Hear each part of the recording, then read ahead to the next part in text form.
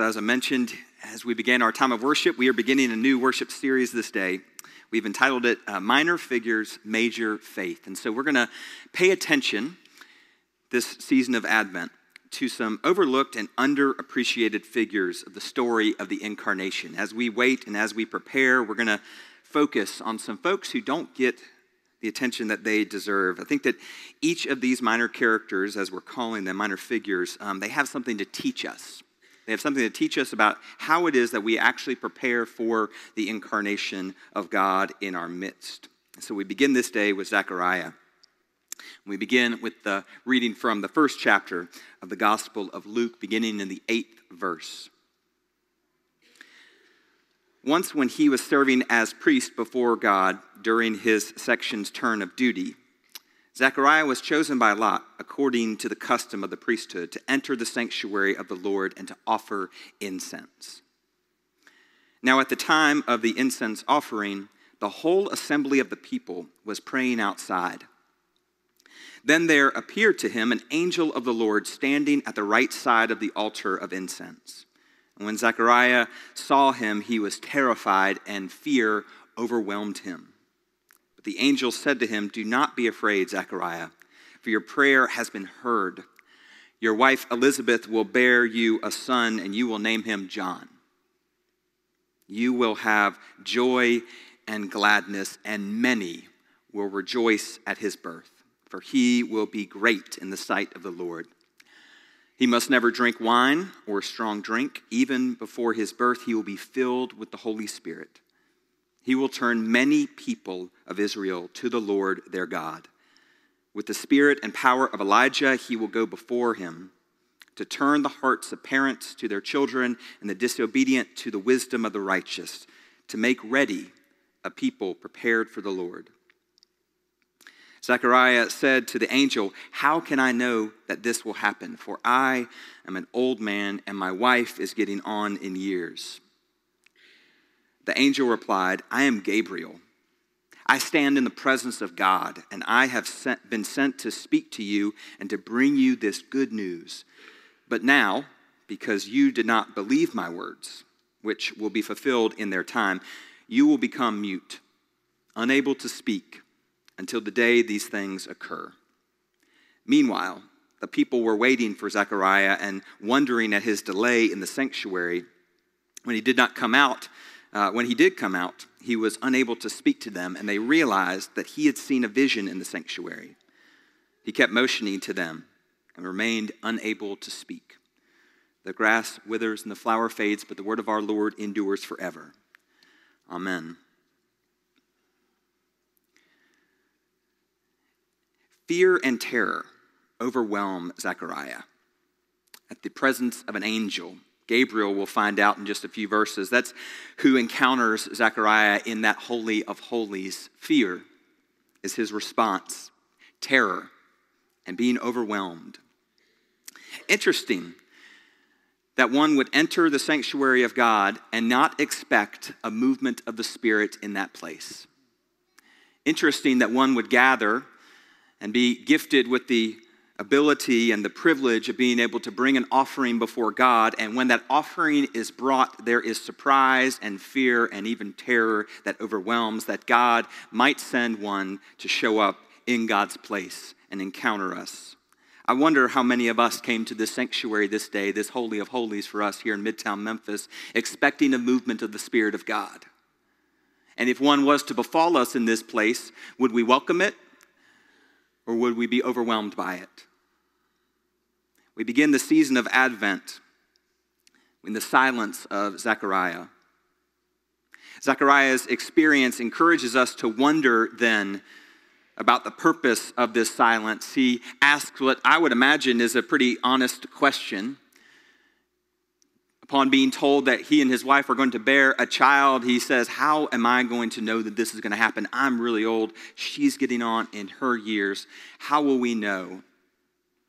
And almost defensively, Gabriel says, "Because you've questioned me, you will not be able to speak."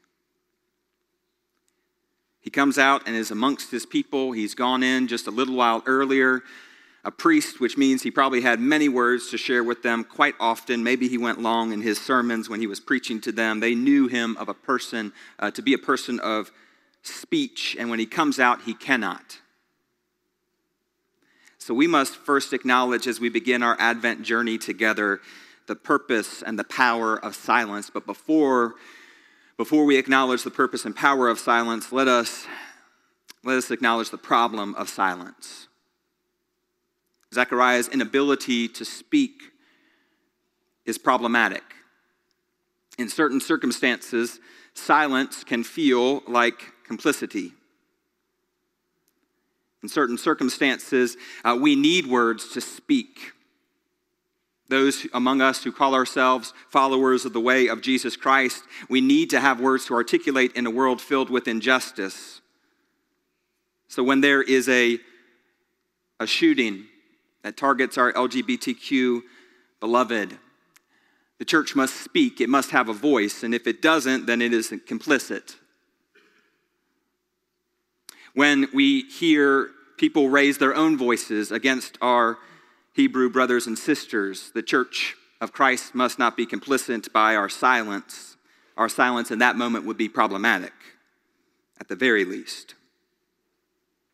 Silence brings with it purpose and power, but it also brings some problems. Silence, perhaps across your holiday season, can make you feel alone. It can make you feel like no one is present with you.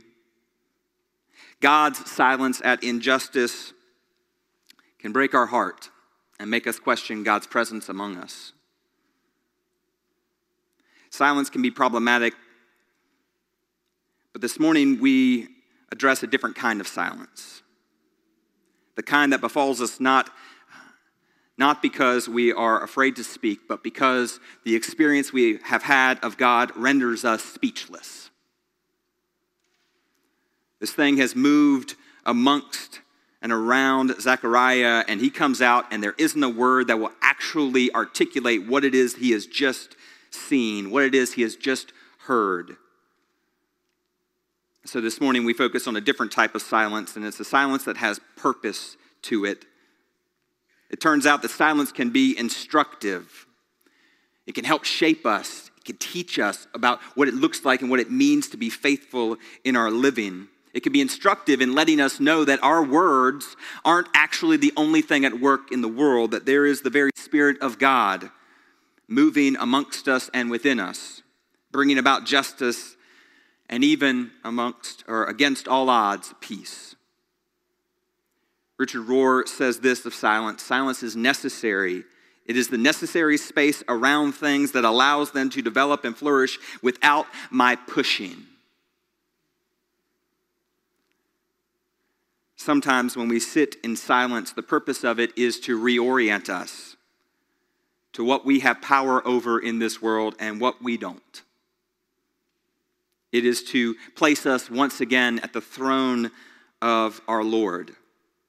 To recognize, as Joshua proclaimed last week, Christ alone as Lord. That it is indeed Christ's reign in which we live.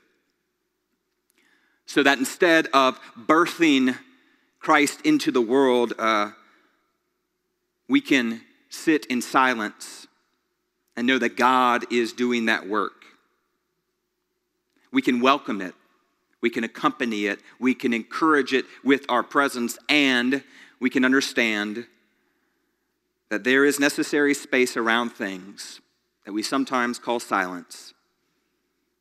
There's necessary space that allows them to develop and to be nourished without even our pushing.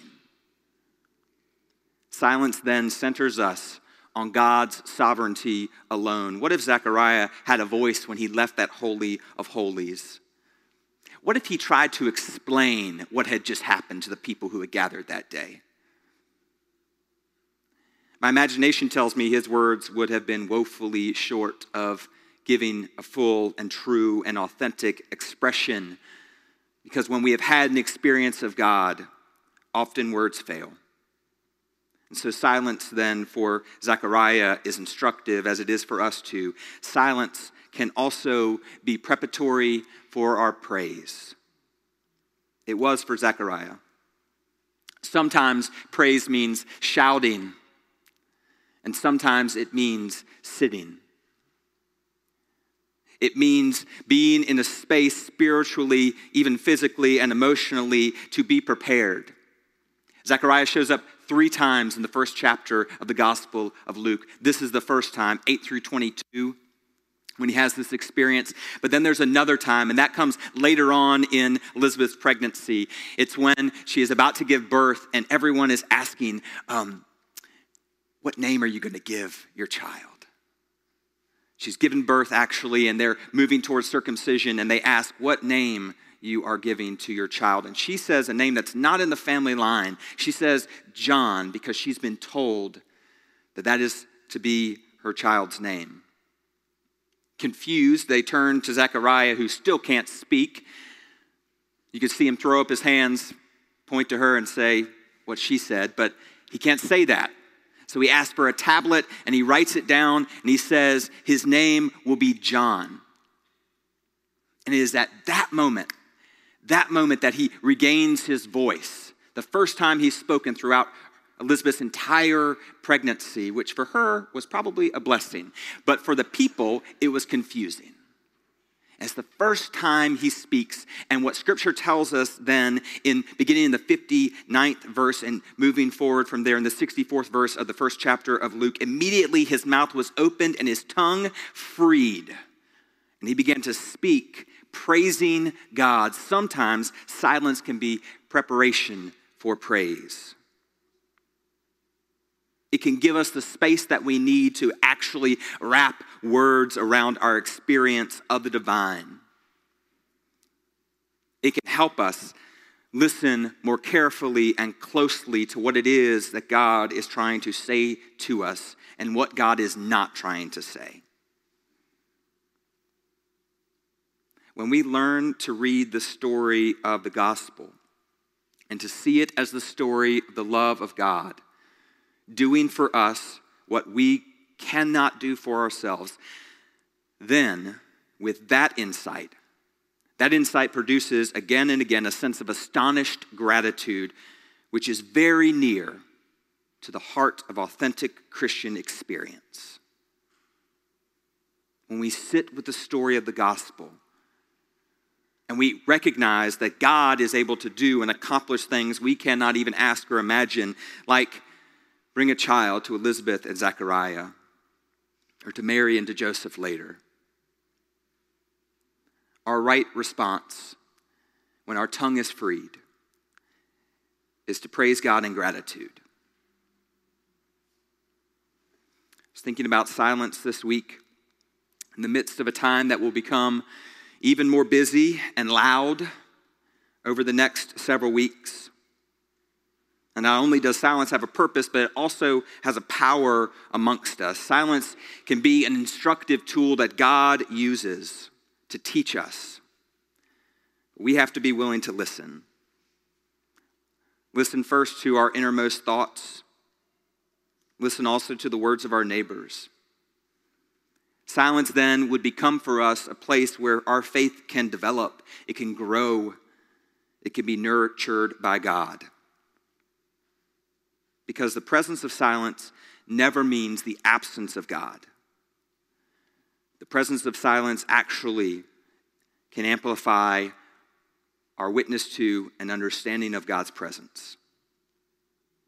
So I wonder if what Zechariah has to teach us in this season of Advent is that we must befriend the silence. That we must sit with it in the quiet. That we must not fill every moment with music, however beautiful it might be, or our podcast, or our videos, or social media, or whatever noise we have. We must not fill every waking moment with that, but instead we might be invited by this minor figure in our scripture to a deeper and more authentic faith that understands that God works in silence, creating newness within us and around us. I wonder on this day that brings the dawn of a new Christian year, what Zechariah might want to teach us. How we might move differently through the season of Advent when our first act is to hold silent, to not greet this new season with words, but with deep breath and with quiet. I wonder what God might speak to us throughout this season if that was our initial posture toward it. What might God teach us as a community? What might God teach you in the silence of this Advent season? It's an important question. I imagine it took Zechariah a little while to get to it. Once the fear and the astonishment fell away, and he was left with nothing but silence. What did he learn?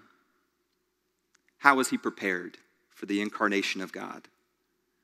And how might we be prepared? I want to draw to a close this morning with Wendell Berry's poem entitled The Silence.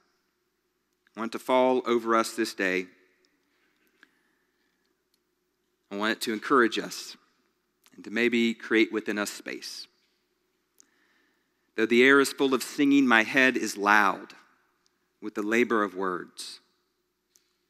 Though the season is rich with fruit, my tongue hungers for the sweet of speech. Though the beach is golden, I cannot stand beside it mute, but must say it is golden. While the leaves stir and fall with a sound that is not a name, it is in the silence that my hope is and my aim. A song whose lines I cannot make or sing sounds like men's silence like a root. Let me say, and not mourn, the world lives in the death of speech and sings there. In the name of the Father and the Son and the Holy Spirit, one God, Mother of us all. Amen.